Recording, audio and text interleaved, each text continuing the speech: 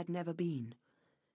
When the time came to leave Petrograd, Anna had talked to the children of their villa and estate, painted a rosy picture of what it was like, and so the children, at least, had been happy to leave slushy Petrograd behind, unaware of the true reason for their flight.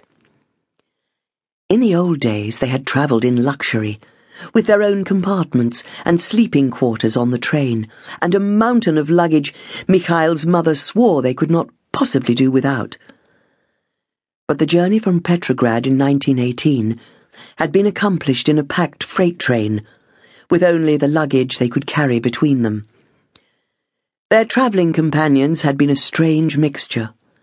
Wealthy kulaks in fur coats, stockbrokers in suits and suede shoes, shopkeepers with nothing left to sell, former servants, army deserters, priests deprived of their status, peasants in tunics and felt boots, all living together in the close confines of what appeared to be a cattle truck.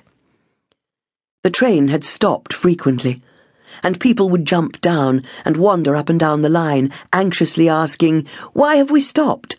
And they would try to buy food and water before being hustled back on board and the train jerked into motion again.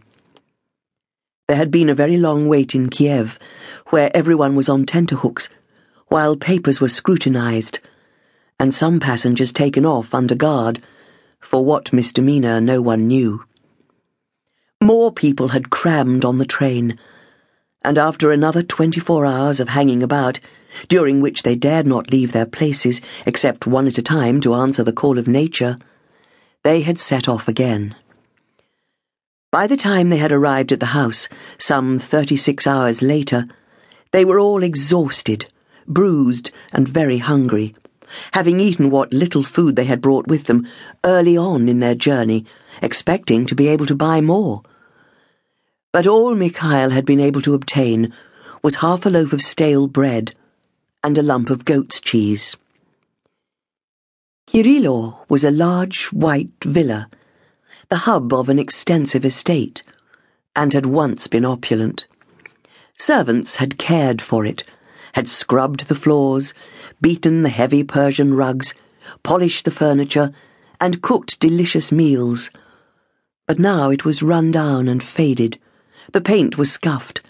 The windows and much of the beautiful furniture had been broken. The four-poster beds, the elegant wardrobes and chests, the red plush sofas and armchairs, the grand piano, the pictures and ornaments had nearly all been burnt or looted. Outside, the garden was rank and overgrown. Its surrounding parkland had been seized by the peasants and shared out between them. The trees had been felled and sawn up for firewood, and crops were growing where once stately poplar, lime, and oak had grown.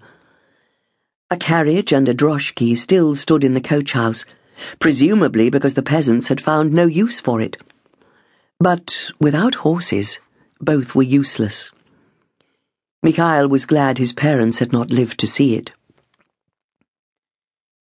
It was not what the children had been led to expect, because Mama had been describing it in summer, not in the winter when the trees were bare and the lake frozen. And the house was dirty, certainly not the little palace they had expected, with warm fires in every room, and where were the servants? Of the 20 or 30 servants who had served them before the war, there was only Antonina Stepanovna Ratsina, the children's nurse and governess, whom they had brought with them, Ivan Ivanovich, a giant of a man with a head of thick black hair and a beard to match, and his plump wife Sima. They were there to welcome them, and had killed a chicken to make a dinner, though it soon became apparent that food was no easier to come by here than it had been in Petrograd, where long queues formed every day for what little bread there was. 2 days later, Mikhail had left them to rejoin his regiment. With Ivan's help, Anna had cultivated the patch of earth closest to the house to feed them, knowing that, according to the new laws filtering down to them from the capital, it was no longer theirs to cultivate. Anything they did not eat was the property of the state, and had to be handled.